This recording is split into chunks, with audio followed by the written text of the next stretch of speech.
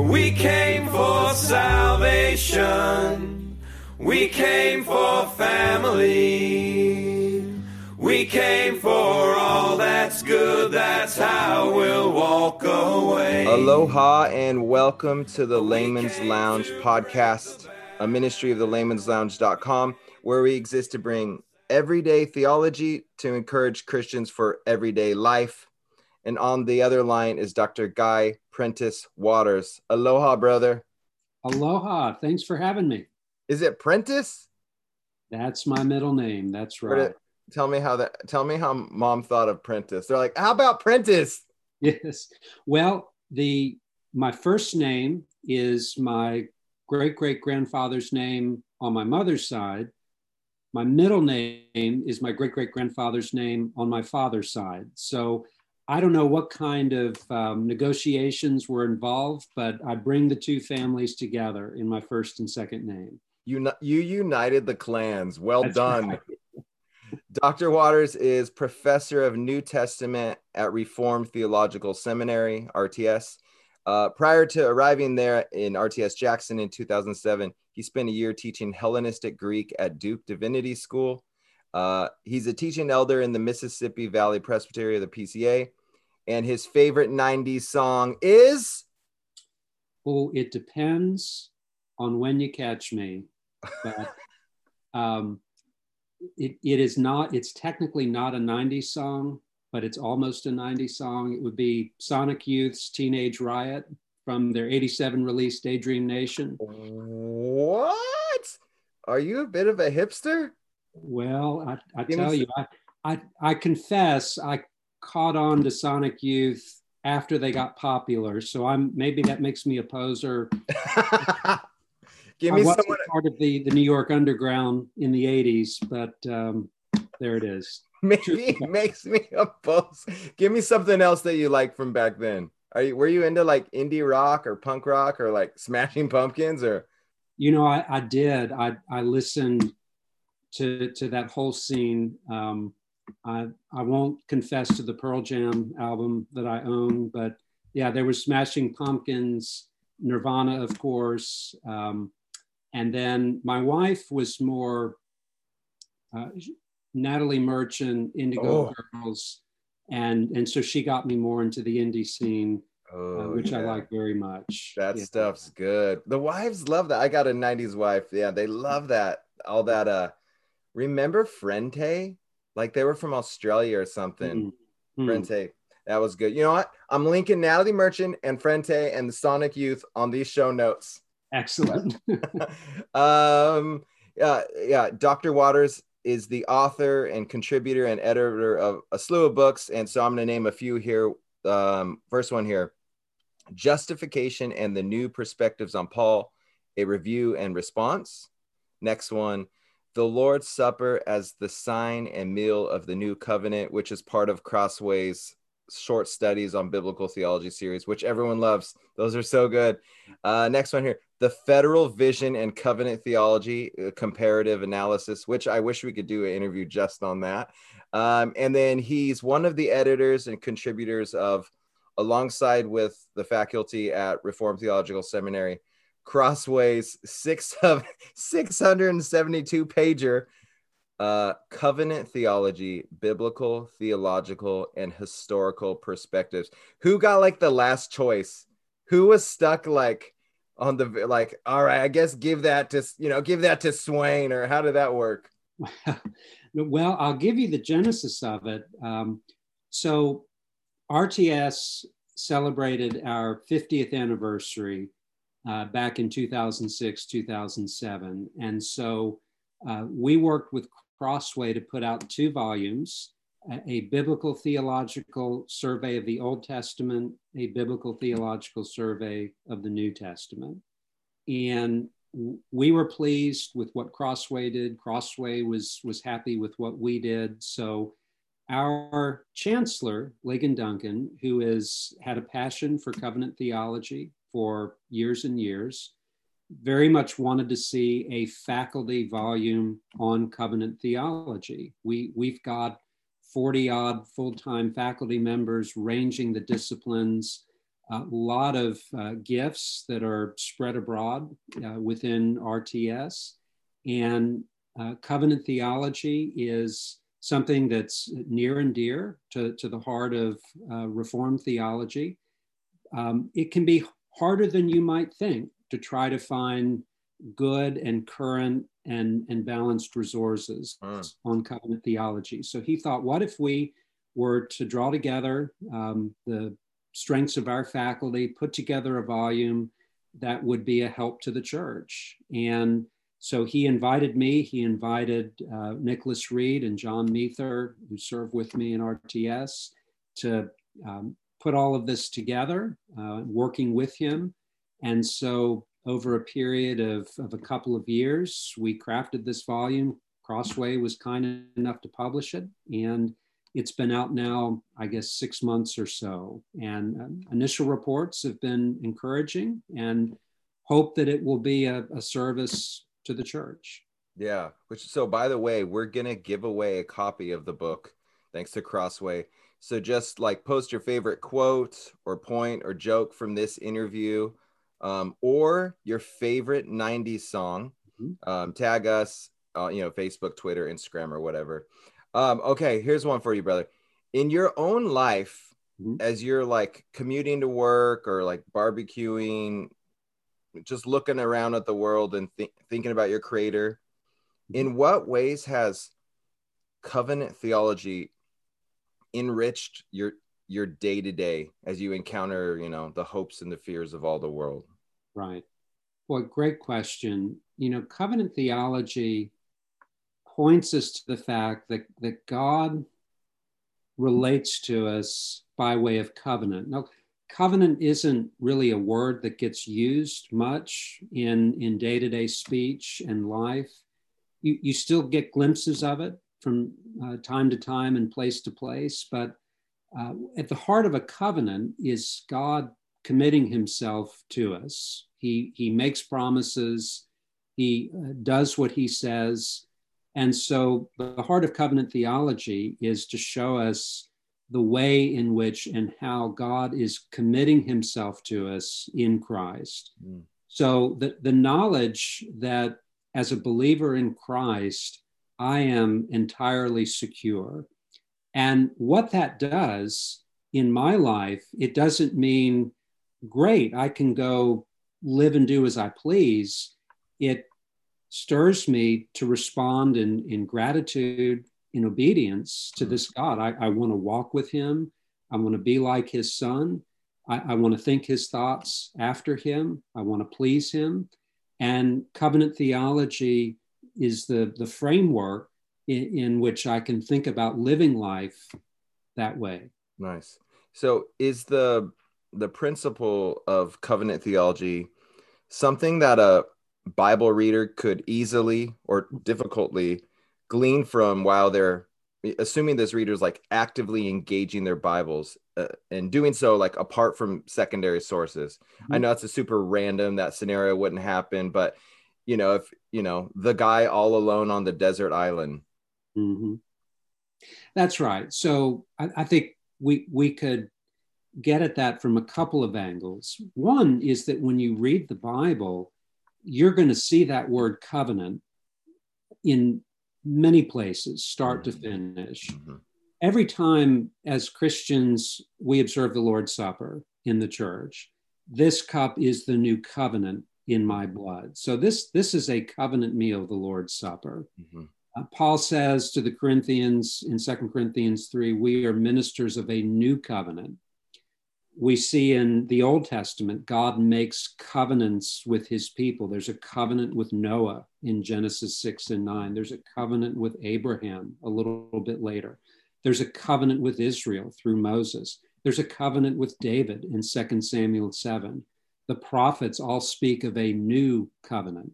So covenant is this wonderful thread that runs through the scripture. And covenant theology has said, look, even though the word covenant is not used in the garden, what God is doing with Adam there is he's making a covenant with Adam before the fall.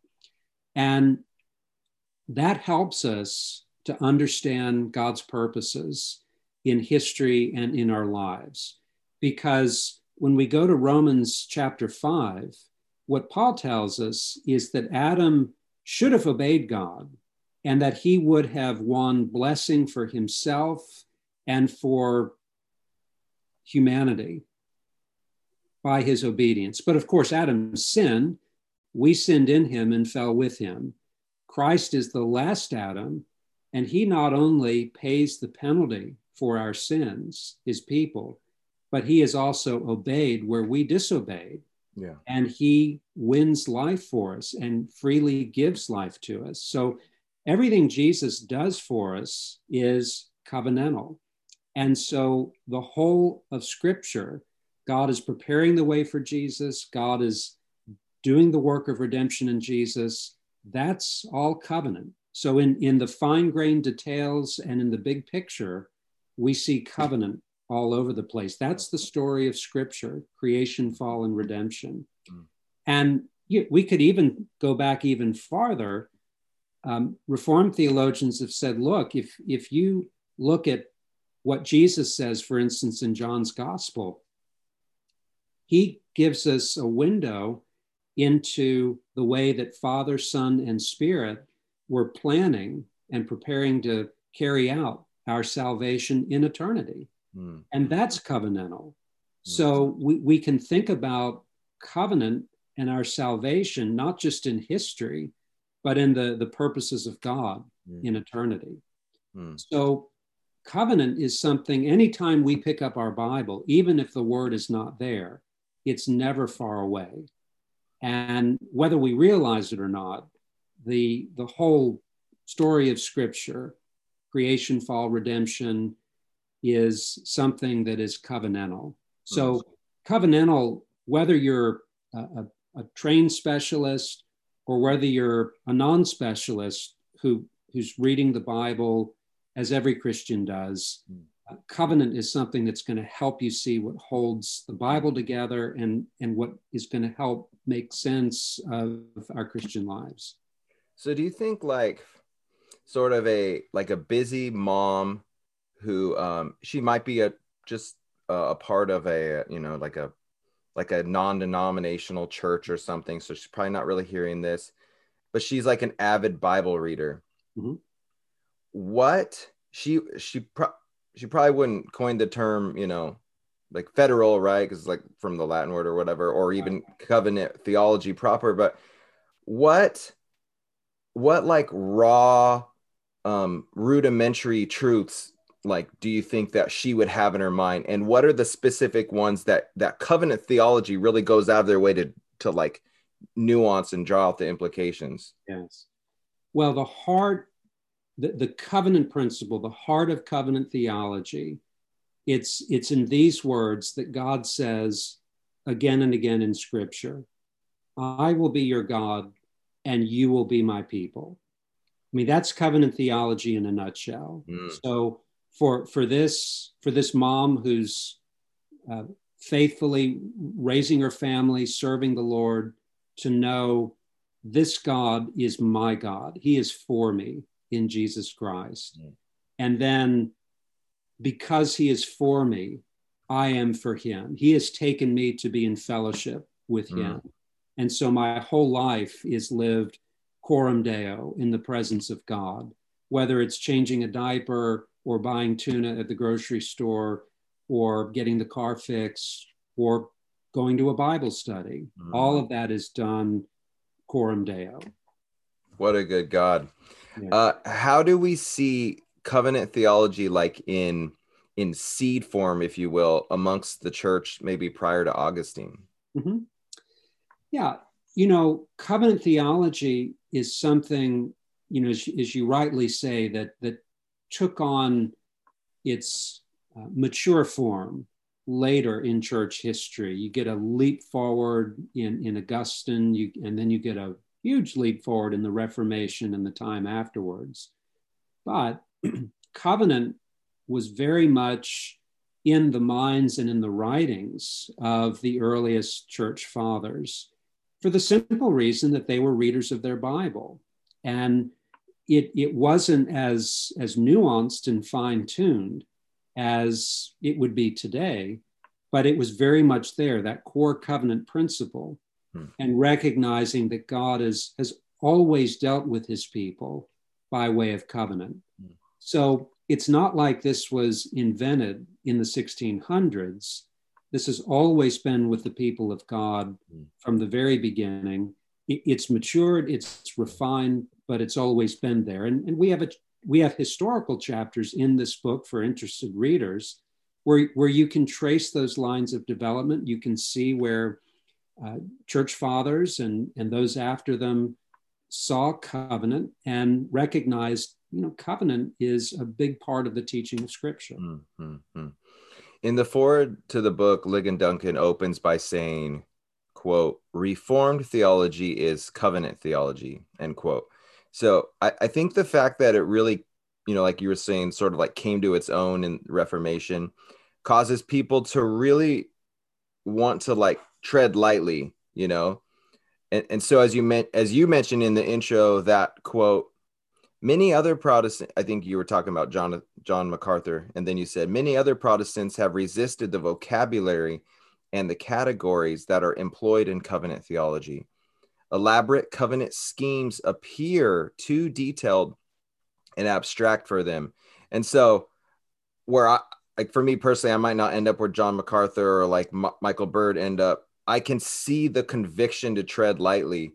Can you just speak to that? Like I don't agree where they end up, but like about that, just sort of wanting to not. Yeah. Sure. Well, I think a couple thoughts. And the first one is that covenant theology is not parochial. It's not something that is uniquely the possession of Reformed theology. It is small c Catholic. So it is something that runs across the Christian tradition. It is something that is surfaced throughout the history of the church. And as I've been stressing, because people read their Bibles, you can't get away from covenants and a covenant theology. So we would very much want to say this is part of our common heritage as Christians. It's not something we jealously hold on to in the Reformed tradition. Our pride, if we can put it that way, is that we've given a lot of thought to it, and we think that there have been some advances in the last 300 or 400 years that helped to build on and extend what was there, but not to do something that was different from what came before. The second thing I'd want to say is that there are true, sincere, fruitful believers who would differ with me in my convictions about covenant theology. They would, of course, recognize there are covenants in Scripture, but they wouldn't see it as an overarching framework in the teaching of Scripture. They might look to dispensations. They might look to something else. And I think we first would want to say, we're not saying this is an issue of if you believe in covenant theology, you're a Christian. If you don't, you're not a Christian. Of course, we don't say that. Well, what's the importance of covenant theology? Well, what covenant theology does is it gives us the framework to understand the gospel in its integrity and in its power. So we're not saying you don't have the gospel if you don't have covenant theology, but what covenant theology does is it helps you to grasp the riches of the gospel and the reach of the gospel across the whole teaching of Scripture and across the whole of the life of the church and of the Christian life. So why we're so zealous for fellow believers to have covenant theology is we don't want them to miss out on these treasures. There are great things here that they cherish with us, and we want them to have them as much as we have been, by God's grace, allowed to have them. So I think there's kind of an idea that there's either like covenant theology or dispensationalism or whatever. Can you speak to if someone doesn't operate under this idea of covenant theology, let's just think of like maybe a, sort of a non-denominational Bible reader, Mhm. what are like here in America, what are some of the ways that sort of the rank and file what are they operating under, maybe without even knowing what it's labeled or called, and where does covenant theology sort of might be a better route than the routes that they're on? Sure. So let's take dispensationalism just as an illustration, because that has been a big part of American Christianity and Christianity in other parts of the world. And my dispensational brothers, they love the scripture, they hold to the authority of scripture, they love Jesus Christ, they exalt the cross. And I bless God for them, and I bless God for their faithfulness to Jesus Christ and him crucified. But there are differences. And I think the differences, without getting too technical, would fall along a couple of lines. So a covenant theologian, and it's the covenant theology of the kind that we argue for in the book, classical reform covenant theology, would say that God divides history into covenants, and those covenants follow one after the other. Dispensationalists would say that God divides history into dispensations, and they follow each other one after the other. Well, if I just stop there, you might say, well, then this is just disagreements about words. Aren't you just talking about the same thing? Right. Well, I don't think we are, for a couple of reasons. For one thing, what's at the heart of a dispensation? And the answer is always a test. So God makes a test, people flunk the test, and then God goes on to the next dispensation. And that's why the dispensations aren't really connected to each other. They follow one another. Whereas covenants, God, in making those covenants, he ensures that his purpose gets done. And so in those covenants, he's coming to sinners, and he is making promises, and he is calling us to live in light of those promises. He's giving us encouragements, signs connected to those promises, blessings connected with those promises, and threats connected with disobedience. And then every covenant within the history of redemption builds on itself. So one illustration that's been used time and again, at the very beginning, Genesis chapter 3, very first promise of the gospel, where God says to Adam and Eve, look, from Eve is going to come an offspring, and that offspring, his heel will be bruised, but he's going to crush the head of the serpent. And that is in seed form a gospel promise. Jesus Christ is going to defeat Satan and death and all evil. So that seed over time is going to grow into a sapling, and that sapling is going to become a young tree, and then it's going to become a mature tree. But it's the same plant. It's just growing and maturing. So what we're seeing as we go from one covenant to the next is the same set of promises being extended and expanded and growing, until we get to the new covenant, until we get to Jesus Christ. And as Paul says, all of God's promises are yea and amen in Jesus Christ. Mm. So covenants are not just they're not chapter dividers in the Bible only. They're ways to help us trace the unfolding purpose of God to save sinners through Jesus Christ. Sure. So like for just your average Bible reader, with that train of thought of just covenant theology, as they're bringing this, if we call it like a hermeneutical method in this instant of coming to the text, and as they come across something, whatever it might be, for example, say just something in the Old Testament, is their task to glean the most from the text to say, oh, this is an acorn, or oh, this is the sapling, or like, so in other words, what do they, once they sort of see what you're saying, that it's a, it's this, it's in seed form growing, if you will, what do they do with that as they come and specifically are reading their Bibles? Right. Well, let's take an example, and this example would be completely uncontroversial among Christians. As Christians, we know God does not command us to circumcise our male infants. Mm-hmm. And that's something that was worked out while the apostles were still alive. Now, we all know instinctively not to do that. But here's the question: why don't we do that? Well, certainly because the New Testament tells us you don't have to do that as a command of God, not talking about hygiene or anything else.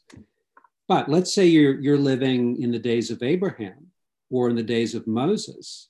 Well, God says if you don't circumcise your male infants, you're going to be cut off from your people. You're going to be cursed.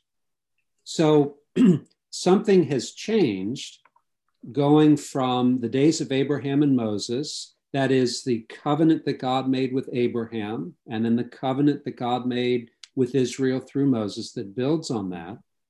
Something has changed coming into the new covenant. And of course, the difference is that Christ has come, he has fulfilled what circumcision pointed to, and now God no longer requires circumcision of his people. That's why we baptize rather than circumcise. So there's an example of something we all do instinctively. Why do we not circumcise? Because I don't live back then under that covenant. I'm living now under the new covenant. And so anytime we're reading the Bible, we always need to pause for station identification. What covenant am I in? Good. I'm reading it with the benefit of hindsight. I've read the whole book. I've read the whole story. But the people who were living there, they only knew as much as God had revealed to them. So what did God want them to do? And how were the promises and the commands and the signs, how are they all pointing them to Jesus Christ? And that really opens up the scripture. We see it as a fulfilled book, but we can also look at the details and ask in any given place, what were the people of God supposed to be believing? And what were they supposed to be doing? And how was all of this pointing them towards Jesus? Right. That was good. The pausing for station identification is good. That's a good one. But I might have sort of already asked this question, but I just want to say it again. So say you have a faithful Bible reader and they read the Bible as like a just sort of the story of God, like just this unfolding story of redemption, right? And they don't know if they are operating in a covenantal or not, but they just see, all right, they have sort of this robust doctrine of creation. They might not think, oh, like before creation there had been a covenant amongst the Trinity, or what. They just might say, okay, it looks like creation was good. There it was good. If they had continued, I'm not quite sure what would have happened. Maybe, but it definitely looks like we'll just jump ahead to Revelation and maybe something like that would have sort of happened, possibly. I don't know. But then they go ahead and they say, well, it seems that God's mode of getting people right with him so that he might dwell with them was, the law, if you will. And then, but it turns out those are all shadows. And then when we get, to Jesus, we see that those were shadows on the road to Emmaus and all these things. So what I just said there, I would maybe call that sort of maybe even creation, fall, redemption, restoration, if you will. Mm-hmm. Is what I just said covenant theology? Mm-hmm. Yeah, I think what you have just described would be at a very basic, rudimentary level what covenant theology would explain at a more elaborate, fuller, and technical level. So, covenant theology is going to be the glorious architecture to that foundation. And going back to a point I mentioned earlier, if you hold to that foundation, look, that's great. You're a Christian, and I understand there are Christians who wouldn't embrace covenant theology, but would hold to that creation, fall, redemption, consummation foundation, and praise God for that. But what covenant theology does is it helps put all the pieces in place. It makes sense. It helps you to see the parts in relation to the whole. And it's not telling you something other than that, but it's helping you to see it in its fullness. That's good. Here's two fun questions from one of our listeners named Emmanuel Boston. So, so here they go. Which came first, the covenant with the Son to dwell with his church, or the covenant with the Son to redeem lost sinners? Boy. Or I think, or can God make a martini so big he can't drink it? Well, here, here's the great thing. So we're all delving into mystery here, but as we think back into eternity, God, the end game is that God is glorifying his triune self through the redemption of sinners in Jesus Christ, and he takes them to be his people. So when God sets his love upon sinners, God has chosen us in Christ from before the foundation of the world. I have loved you with an everlasting love.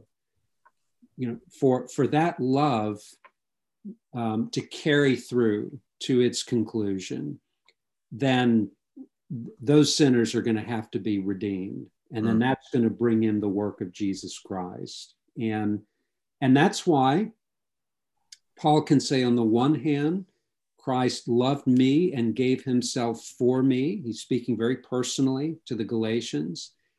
But he can also say to the Ephesians in chapter 5, Christ loved the church and gave himself for her. So there's a people who has been redeemed. Individual Christians have been redeemed, because the end goal is that this redeemed people would dwell in the presence of God, would be with God forever.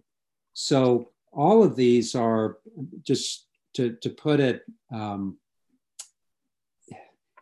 a, not saying this is how God thinks about the matter, but it's how we think about the matter. I mean, these are interconnecting parts. These are spokes that are connected to one another, and no wheel turns without the other wheel turning.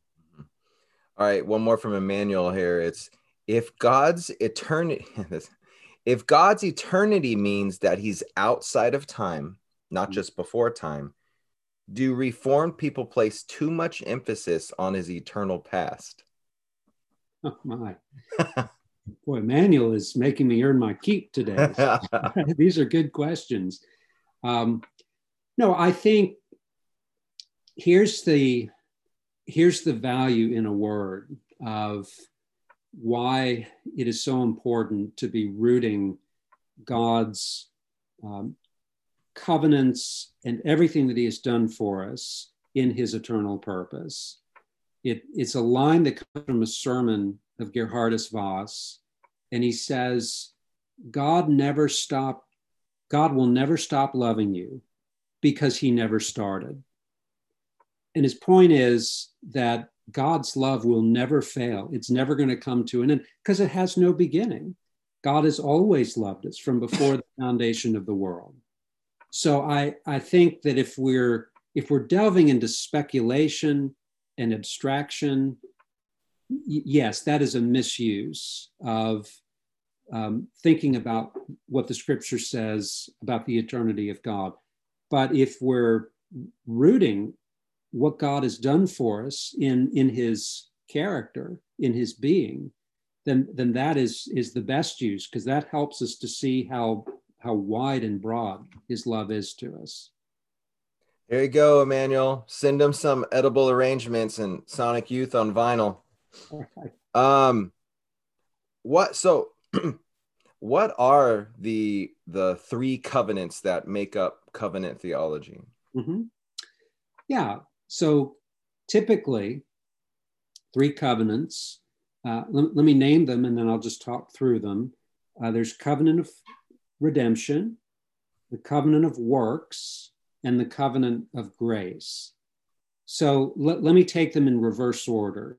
So the covenant of grace is going to run from the very first announcement of the gospel in Genesis 3, verse 15, that promise to Adam and Eve in the garden after they had sinned, all the way to the end of Revelation. And that is the covenant that God makes that will administer his promise to save sinners through Jesus Christ and in the power of the Spirit. And that's going to run from Genesis 3 to Revelation 22. Back of that is the covenant of works. In Genesis chapter 2, God comes to Adam in paradise and says, look, I've given you every tree in this garden, and you can eat of it. But there's one tree of knowledge of good and evil. Don't eat of it. On the day you eat of it, you will surely die. And Adam was created holy and righteous, but in ways I think we can't fully explain. Adam sinned against God. How can a righteous man sin against God? I can't answer that. I just know that he did. And when he sinned, he died. Now, he didn't drop dead right away. He did eventually die, but death has many layers. There's physical death, but there's also eternal death. And we know that when Adam sinned, he tried to hide himself from God, and so did Eve. And then God sent them out of the garden. He didn't want fellowship, and God barred them from his presence. So God had created people to be in fellowship. And when Adam broke the covenant of works, and he didn't just break it for himself, he broke it for us because he's a representative, then he brought death, physical, biological, spiritual, eternal, on himself and his descendants. And that's the mercy of the covenant of grace. God says, look, I could bring the curtain down right now, but I'm not. I'm going to save sinners through my Son. And here's the connection between the covenant of works and the covenant of grace. Let's just do a thought experiment. What if Adam had obeyed God? Well, if Adam had obeyed God, the outcome would not have been death, it would have been life. Well, yes, wasn't he already alive? Wasn't he already with God? Well, he was, but he would have experienced confirmed life. He'd never lose it, and heightened life. He would have experienced for himself and his posterity, everybody he's representing, they would have experienced depths of fellowship and communion with God that he had not experienced yet in the garden. But of course, thought experiment is over. That didn't happen. Now, enter Jesus Christ, who is the last Adam. So we have two problems in Adam. We're guilty of sin and under bondage to sin, and we have failed to enter life. And Jesus Christ solves both those problems. In his death, he pays the penalty of sin. He breaks the dominion of sin. And then in his life, he wins for us everlasting life and fellowship with God. So the covenant of grace is a covenant of grace to you and to me because it was first a covenant of works to Jesus. Yeah. He stepped in and did what we should have done, but failed to do. And he took the penalty that we deserve but we'll never receive if we trust in him, because justice has been answered at the cross of Calvary. So that's how the covenant of works and covenant of grace tie together. And then when we go behind that into eternity, we talk about the covenant of redemption. This is the Father saying to the Son, these beloved ones, these chosen ones, I give them to you. They're your sheep. And the Son says, I will redeem them. I will live for them. I will die for them. And the Father says, when you do that, I will reward you as their representative with life and glory. And Jesus says, yes, and I'll share that with them. And then the Holy Spirit says, I will go with the Son. I will abide on his ministry. I will raise him from the dead, and I will communicate life and blessing to his people. And you see that if you read John's gospel, you see that all over the place, where Jesus is speaking to the Father, and he says, look, I've obeyed you. I've done everything you've asked me to do. Now glorify me with the glory I had with you before the world was. And at the end of John 17, he says, this is what I want. I want them, these sheep, to share in the glory that you've given to me. I mean, that's just what we mean by the covenant of redemption. So just two sort of quick questions coming off of that. The first one is, where you've just given us like a overview of like covenant theology. What is like sort of the biggest implication for a Christian when they see covenant theology? Like what is the thing that just like one of the main sort of things that just lands in is it either a comfort or whatever? And then the second part of that on the flip side, no,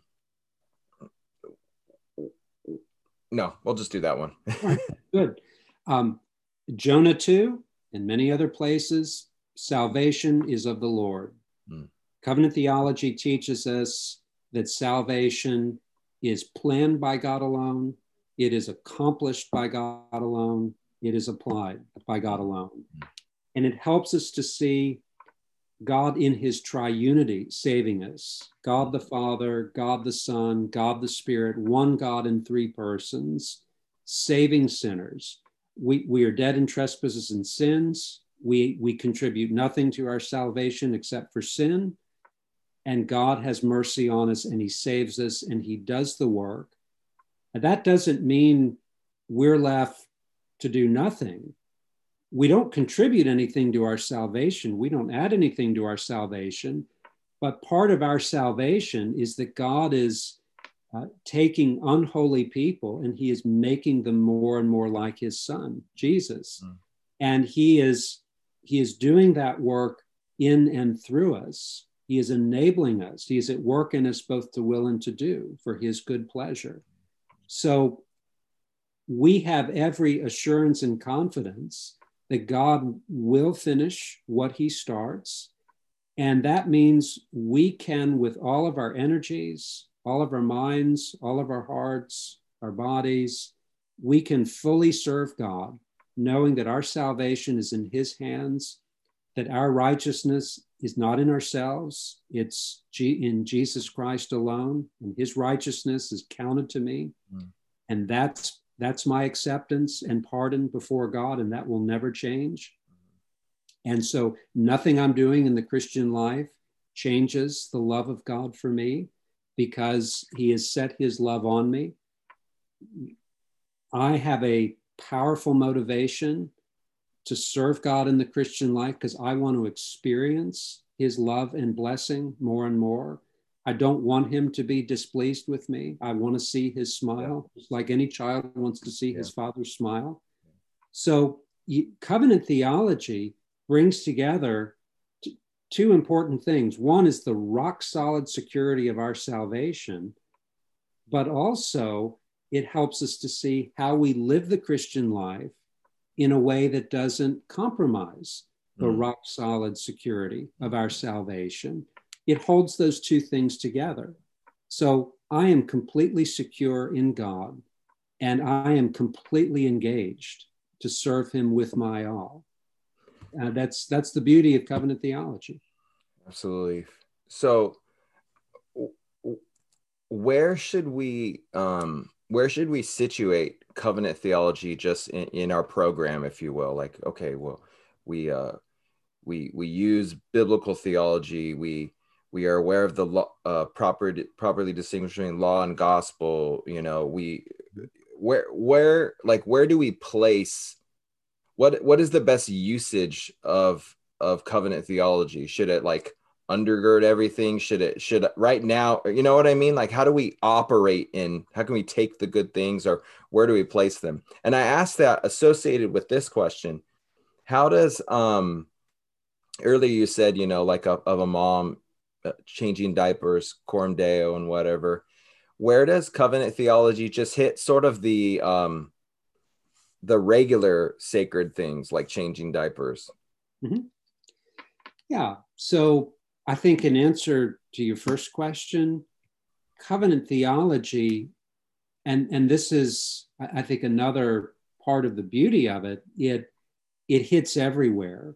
So it's biblical theology. It helps us to see the unfolding message and themes of Scripture from Genesis to Revelation.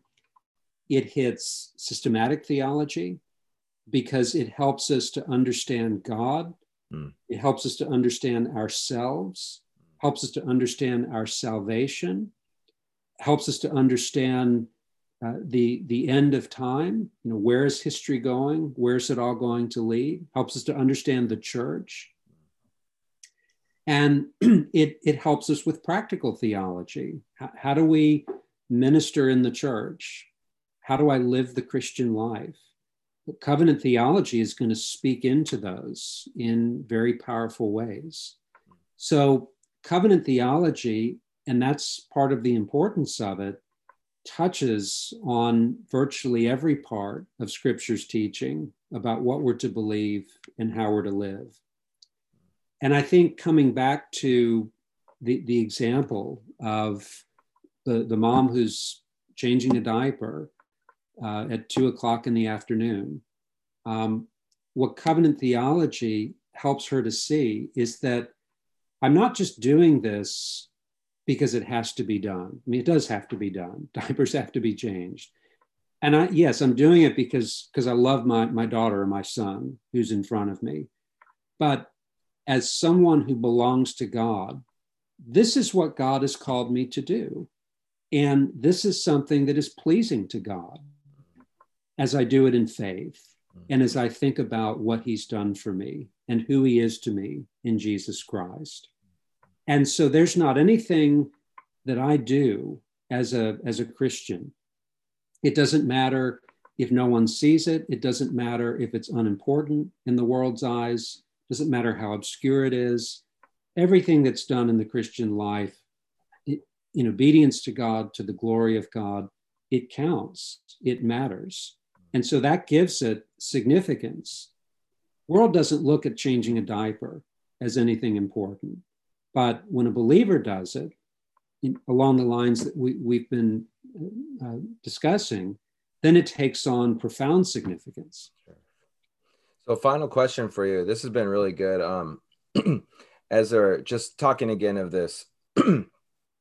So I guess like sort of in the forensic sense, since we're clothed with the second Adam, mm-hmm. we know that I am his son with whom he's well pleased, or, you know, this person's his daughter with whom he's well pleased. Mm-hmm. But there's also that sort of, I don't know what to call it, like a fatherly sense, right? Where we see we could like please him further or even grieve him at sometimes. Mm-hmm. Can you speak to that portion of, because who doesn't want to, so like, I know in the courtroom of God, if you will, God's mm-hmm. pleased with me, but what about like, I want to please him constantly every single day. But how does that not put me back on the rat, you know, and even if it comes from like a good desire of like, oh, he's my good dad, but like, how does one not get down on themselves for when they're not successfully pleasing him every day? Or, yeah. A great question. And I think covenant theology does help us here. I think we go back to where you started, that we are justified in Christ. We are counted righteous. The righteousness is Christ's. It is counted to us. It's not worked into us, infused into us. It is imputed, reckoned. And so that righteousness is perfect, unchanging, accepted. And when Paul says no condemnation, he means no condemnation. So I'm Amen. never going to fall out of justification into condemnation. If I'm justified, I'm going to be there forever. Now, I've been brought into the family of God, as you've said, daughters of the living God, sons of the living God. And it's the instinct of every child to please his father, just as it's the instinct of every father to delight in the child. So I think, one way that we don't get caught up in a fruitless cycle of beating up on ourselves needlessly is to remember that God is pleased to accept us and to delight us in Jesus Christ. We never get to the place where God's love and delight is earned or accomplished by what we do. And that's something that we've got to lay hold of. We do want to please him, and we do want to experience his smile and delight. And I think when we remember, look, if my aim here in trying to please my Father, I'm not trying to get a love I don't have. I'm trying to experience more of the love I already have in Jesus Christ. Yeah. Who wouldn't want that? Yeah. And if our attitude is, well, hey, this is great, I can just go sin as I please, then I think the Bible's response to that is, I'm not sure you understand the love of God and justification. But if your heart's desire is to respond in love, then even discipline of God, and Hebrews tells us that God disciplines his children. But I remember growing up, my father was not someone that you delighted in experiencing his discipline. But I never feared. I love my dad. I never worried that he was going to kick me out of the family. I was concerned that I had upset him, and I knew there were going to be consequences. But I never worried that I was going to be booted out of the home. And it never happened. Same way with believers. We may displease the Father, but in love, he's correcting us. He's not kicking us out of the family. That's the response of faith to the discipline of God. So I think keeping those things together, and around that, covenant theology says God is committed to us for the long haul. He has committed himself. And that is a comforting and a freeing and a motivating truth to live before God. Amen. We've been chatting with Dr. Guy Waters. He's been dropping the bomb. The book is Covenant Theology, Biblical, Theological, and Historical Perspectives. Crossway 2020. I think it just came out in October, like you were saying. And like I mentioned, post something you guys gleaned from this interview or the book or your favorite 90s song and on social media, and tag us, and we'll send a copy out in 1 week. Brother, you got anything else in the works or anything recently released? I have just released a book on the doctrine of Scripture. It's a more technical book. And then I've got a couple books that are working their way towards press. And I can tell you more about those maybe at another time, but I'm on sabbatical, so I've got lots of writing projects going on. Right on. Hey, if you need Emmanuel Boston to proof those, let us know. Excellent. Thanks so much, bro. I really appreciate it. It's been a delight. Thanks so much. We came for salvation. We came for family. We came for all that's good, that's how we'll walk away. We came to break the bad. We came to cheer the sad. We came to